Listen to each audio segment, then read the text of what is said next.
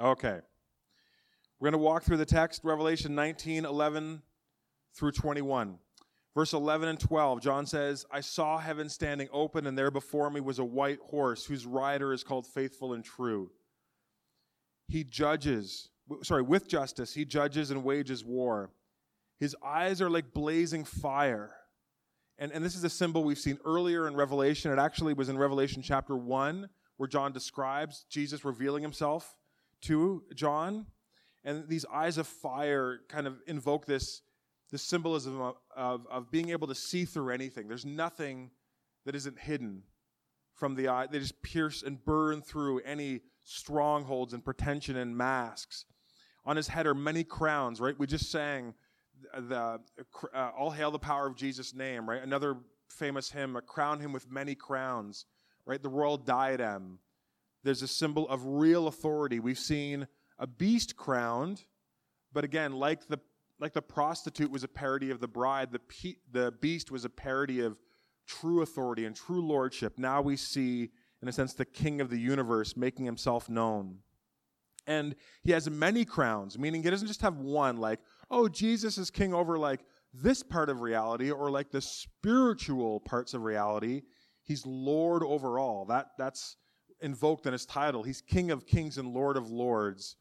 Abraham Kuyper, Dutch Reformed theologian, says, there is no inch of created reality in which Christ does not say, that is mine. And that's why in Revelation, the grand arc is not, hey, Christians, don't worry, we'll pull you up out of the earth into heaven forever. It's Jesus is coming back to reclaim that which is his, because he is Lord of heaven and earth. So how would it be a victory if he just let earth by and by just get destroyed and then live off in heaven forever? He wants to be Lord over all that he has made. There's a name, it says, that no one knows but he himself. And that reminds readers that God has not revealed everything about himself.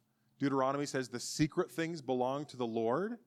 There are things about the majesty and character of God by inference that if you knew, it would disintegrate you. It would be too glorious. It would be too weighty and heavy to actually hold. So God has to sort of, even in the most powerful experiences that we have of God on this side of heaven, and that we will on the other, there is still a restraint because we can't even take in his full glory. 13, he's dressed in a robe dipped in blood, and his name is the Word of God.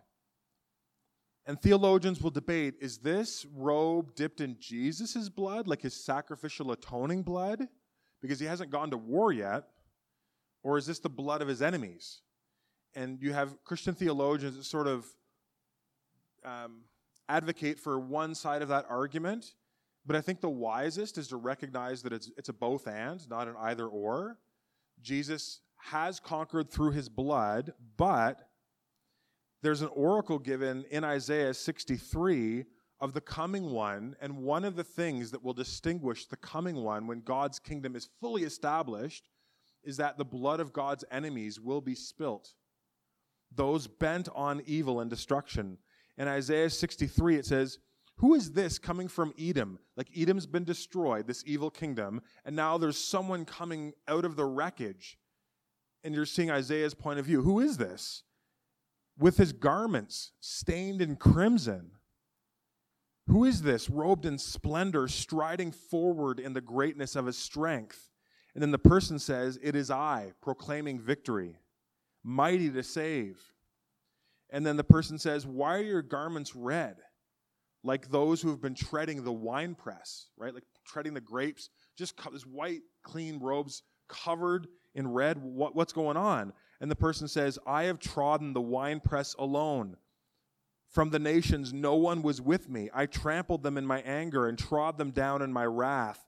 Their blood splattered my garments, and I stained all my clothing. It was for me the day of vengeance. The year for me to redeem had come. I looked, but there was no one to help. I was appalled that no one gave support. So my own arm achieved salvation for me, and my own wrath sustained me. I trampled the nations in my anger. In my wrath, I made them drunk and poured their blood on the ground. So this really challenging dual imagery of Christ's sacrificial blood, which protects his people, but that same blood, in a sense, indicts those who have looked upon that offer of salvation and said, whatever, I'll do what's right in my own eyes. In verse 14, it says, the armies of heaven were following him, riding on white horses. They were dressed in fine linen, white and clean. That's important. We'll get to this next week. Jesus fights the battle. He's allowed to wage war because it's always just, but Christians are not. Christians are meant to always be peacemakers. What Jesus does, he can do, but we'll get into that next week. Coming out of Jesus' mouth was a sharp sword to strike down the nations. And then there's a callback to Isaiah. He will rule them with an iron scepter. He treads the winepress of the fury of the wrath of God Almighty. Notice the sword that comes out of his mouth is a symbol of authority. It's a symbol of truth, of rulership. And it's a symbol of the Word of God, right? The Word of God is living and active, like a two-edged sword that can cut right down to dividing a bone from marrow. Verse 16, on his robe and on his thigh, he has the name written, King of Kings and Lord of Lords. And one neat tie-in to something that is, unfortunately, more infamous in Revelation is that if you use what's called the gematria value, which is when you take a letter in the Hebrew or Greek alphabet and you numerize it, so A would be 1, B would be 2, and you apply that to King of Kings, Lord of Lords in Aramaic, which is by the 9th decade in the 1st century, the vernacular of the period, it actually adds up to the number 777. So again, you're getting this mirror of all these forces of evil are claiming to be an authority. They're posturing like they're an authority, but now the true authority has come. And by his title and by his deeds, he reveals that he actually is the king. All the kings of the earth, all the rulers, they're looking around and they're playing this game of who's on the top of the power pyramid. And there's somebody, like right now, there is somebody somewhere, whether you think it's Jeff Bezos because of wealth or other people because of political influence, there's many people probably who would think, like, I'm on the top of that pile, like I'm on the top of the pyramid. I'm the most powerful person in the world. I don't have ultimate power, maybe I'd like it, but I am the most. If you were to do a hierarchy of reality right now, and here you have the king saying, I have true authority, whatever pretensions and posturings and pretending there is, I am setting the record straight. Verse 17, I saw an angel standing in the sun. He cries in a loud voice, come together for the great supper of God. So we've seen the wedding feast of the Lamb alluded to last week, and now there's a mirror supper. But it's these birds feasting on the flesh of kings, which is really vivid imagery, and it comes out of the Old Testament that whenever you have this city or this kingdom razed to the ground and you have the carrion and the crows, eating the flesh, it's a symbol of complete and utter defeat. Like, it's not like, oh, the buildings got destroyed, that was bad, but like, there's a critical mass, they can rebuild, and we'll have to deal with Edom again, we'll have to deal with Babylon again. It's like, no, when the birds are coming in and feasting on the flesh, it's like, that's it, it's over. So in really vivid language, there's a not so subtle declaration that all the forces of evil that stand against God and against God's purposes in the world will be brought to complete annihilation. Verse 19, then I saw the beast and the kings of the earth and their armies gathered together to wage war against the rider on the horse and his army. But the beast was captured.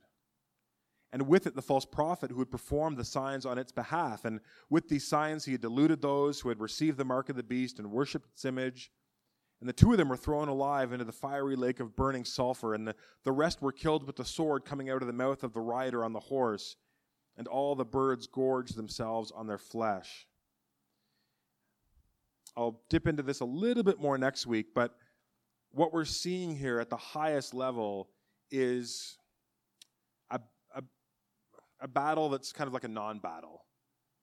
You have this picture of the nations and these armies gathering, ready to face whatever forces are coming from the heavens, ready to say, oh, I'll take on the gods of the higher powers. We're going to show you by our might who's really in charge. And there's no battle. It's over. Jesus captures the beast, word of his mouth, just with a word, just like God said, let there be light, and there's light. God creates from the words of his mouth, and he takes life and destroy. There isn't this large, protracted, for day 88 on the front, the armies of heaven are fighting the armies of earth. It's no. Jesus reveals himself, and in this last attempt to take back authority and to overthrow God, it's so pitiful. God's just like, done. Now, when you look at this passage, at a very high level, I want you to understand how absolutely epic it is. I mean, this is an epic. I mean, this is where, Peter Jackson and Lord of the Rings, if you go back and you should watch Lord of the Rings movies every year, like a high and holy ritual. They're awesome. Can you go to the next slide, Greg? You've got this battle of Helm's Deep where Gandalf comes over the ridge in the morning, right? All seems completely hopeless. And then he charges down and rescues the Rohirrim, and it's the rider on a white horse. And even in the interviews, Peter Jackson said, I was inspired by some biblical imagery. He doesn't talk about Revelation 19, but it's right there. And it's an amazing scene. And for me, that's just indelibly imprinted on my imagination. And I can't think or read about Revelation 19 without thinking of that scene. When times are darkness, the rider reveals himself and comes in power and in glory and rescues those who were in a situation of complete hopelessness and on the edge of despair. And that's what we're seeing here. And imagine if you're a first century Christian being brutally persecuted, economically persecuted, physically beaten, children being separated from you, spouses being separated from you, being tortured, or just being taken and never heard from again. Think about the power this imagery and this truth would have for you to know that this isn't just going to be the way things are going to play out forever and ever and ever. Rescue is coming.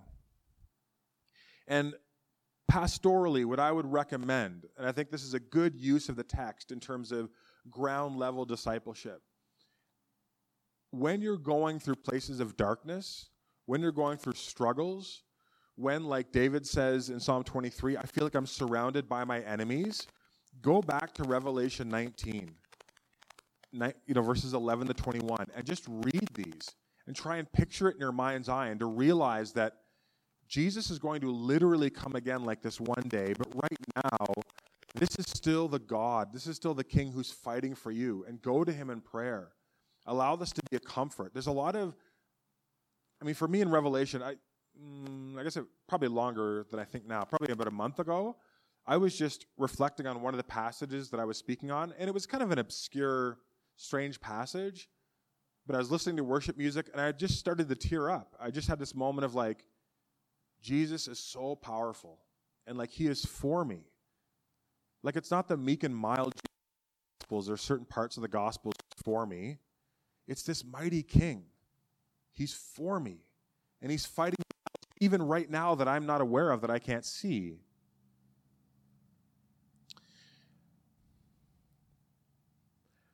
I did want to talk about one question that I think can arise from this text quickly. And that is, if so much of Revelation is symbolic, if so much of it is figurative, how do we know that this isn't symbolic too? And what I mean by that is, how do we know, like Christians talk a lot about Jesus coming again, but do they mean that like literally? Like is Jesus really going to come back one day, like on a particular Thursday at 2:13, the heavens are going to open, and however the mechanisms work, this is going to happen? Or is this sort of a beautiful picture of all of the ways that God intervenes in our life, sometimes powerfully. And this is like a picture that's meant to remind us that hard times come, there's darkness in the world, but God's love breaks through.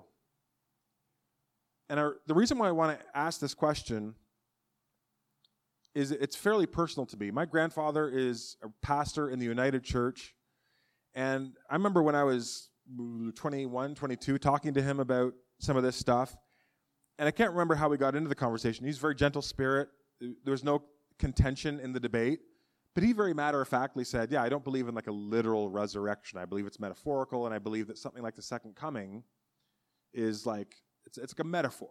It's a metaphor for the ways that God breaks through the darkness of our life and presents his glory and power. And I remember being floored by that as a somewhat young Christian. I hadn't even been a Christian for 10 years yet. And I understand how you could get there, though, because Revelation is full of these weird symbols. There's very few Christians who believe a literal 10-headed beast is coming up out of the sea, and there's a woman riding on the beast. Those are symbols that are figurative pictures of realities. But what is this reality? Is it pointing to an actual return of Jesus? Or as some commentators, who I don't agree with, but some commentators would argue, well, this is actually a picture of the gospel going out into the world. So whenever we share the gospel with someone else, Christ came for you, Christ died for you, Christ resurrected for you, in that moment, when that person receives Christ, it's like the word of God breaking into the darkness, like this army of heaven invading the armies of earth. Is that how we're supposed to understand this? And I want to say really clearly, I think we're supposed to very clearly take from this a literal return of Jesus, because this is drawing attention to a theme and a topic that comes through the entire Bible, and particularly the New Testament. Genesis chapter 1 and 2. Who walks in the garden in the cool of the day? Well, this is actually Genesis 3. God does. God created reality to be a home for him and his image bearers. Sin alienated us from God and, in a sense, caused God to have to retract, because if his full holiness was brought to bear on a sinful world, it gets obliterated. So there has to be a mediation. Christ comes, deals with the spiritual alienation that we have before God, but God's plan is always to reclaim what he has lost. You have them in your handout notes, but these are some of the New Testament verses that speak very clearly to not just the hope we have as Christians that as we share the gospel, other people will become Christians, and then we all just get to go to heaven, and that's kind of the end of the story, and then reality plays out here forever. No, history has an end point where Christ returns to establish, as we'll see in a few weeks, a new heavens and a new earth. Even Revelation 1 says, he is coming in the clouds. Every eye will see him, even those who pierced him. And the peoples of the earth will mourn because of him. There's going to be a full apocalypse. And those who are not in Christ will mourn. Right? You ever have like really bad news or something that you didn't want to be true, and then it was revealed, and you have that sense of like, oh, brutal. Or maybe like you thought, I should have invested in Bitcoin when it was here, because if I would have invested $100, I would have been a millionaire. And you hear stories about that, and you're like, oh, I should have hedged my bets and gone in with Bitcoin. This is the mourning that the world experiences. Oh, it all was true. Like Jesus is real, but now it's too late.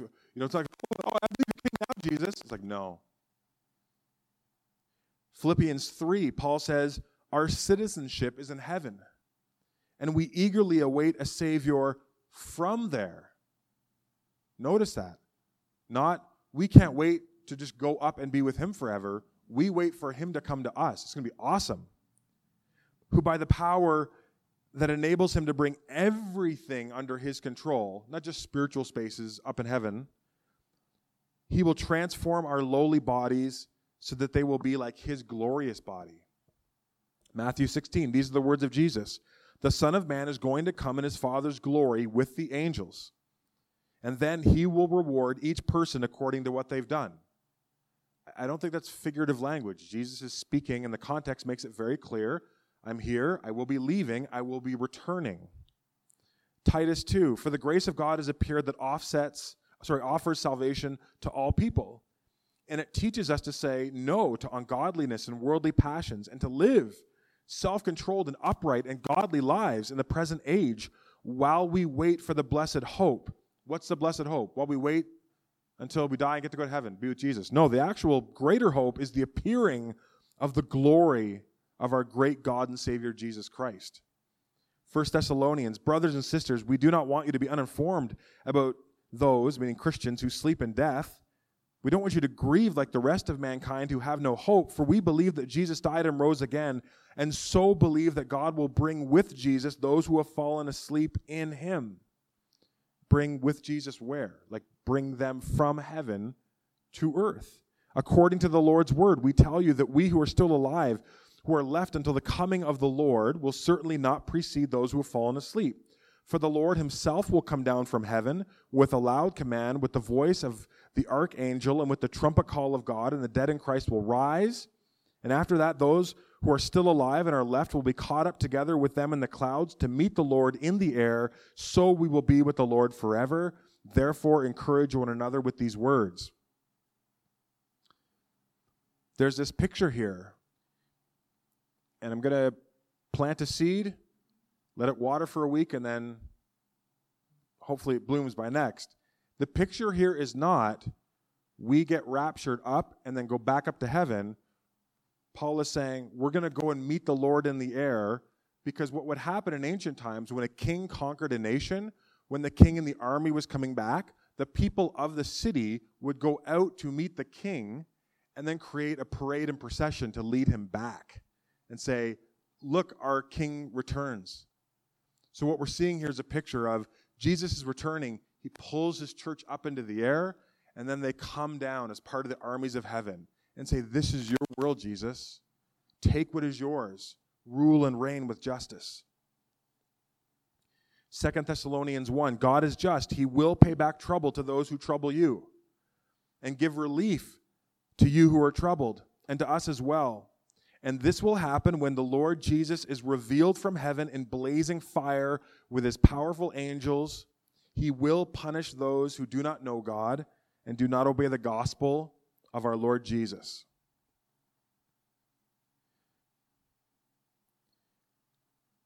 What we're seeing in Revelation 19 is a symbolic and powerful depiction of Jesus' return.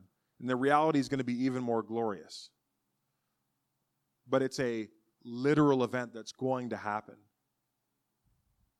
And I want you to think, and maybe you haven't really thought about this before, but I want you to understand the kind of hope that should give you.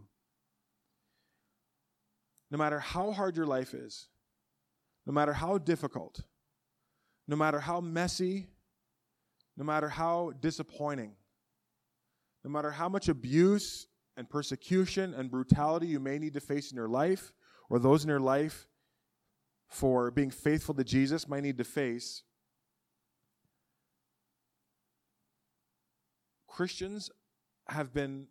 God has revealed to Christians that he is going to come and intervene and make everything right.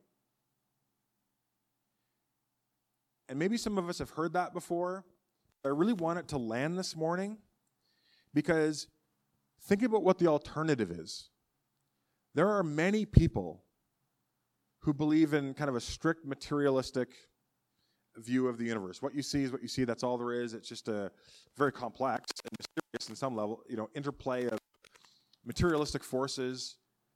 But if you push them to the consequences, they're going to say, yeah, like you came from nothing. You're going to go to nothing.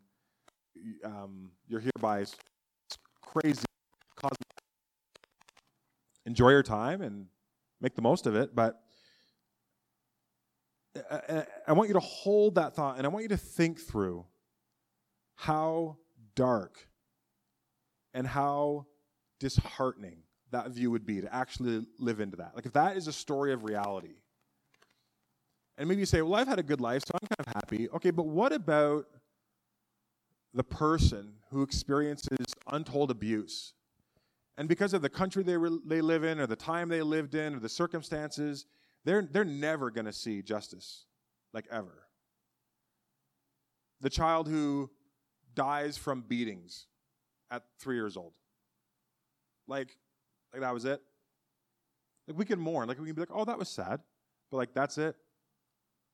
Like that evil, that destruction, that's never going to be addressed.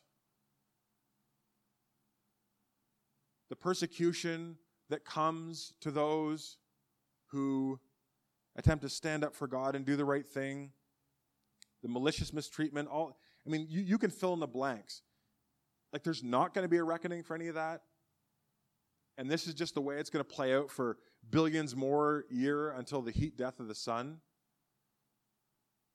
I don't even think it's a psychologically tenable worldview. But thank God, that's not the worldview that the Bible reveals to be true. It's that God is just. Yes, there's evil and suffering in the world. God is using it for his purposes. He's redirecting it. But it's on the clock. And when Jesus returns, he's going to make all things new and all things right. And the end of the story isn't death ultimately just swallows everything up and then we'll just be nothing. The end of the story is that life swallows up death. Christ comes and by the word of his mouth destroys everything that fosters sin and injustice and evil. And then allows those who are in him to move forward into a future in a full reality cleansed from all sinful impurities. It's amazing. And I say that because it would be a good week to just draw that to mind every day and say, thank you, God, that we have this hope. Thank you that we have this hope. Thank you that the start of the story is good and the middle part is messy, but the end is good. And it's going to be a better ending than we can really even envision. And we'll see that as the chapters in Revelation unfold. Don't take that for granted as a Christian. I think Christianity is the only worldview that from start to finish, up and down, all the way through, can give you a psychological hope that the world isn't just ultimately bent towards death, destruction, and evil. Justice is coming, righteousness is coming, judgment is coming, restitution, redemption is coming, and it's all happening in and through God himself, the person of Jesus. Let me end it there for today. Let me pray, and then we'll prepare for a time of communion.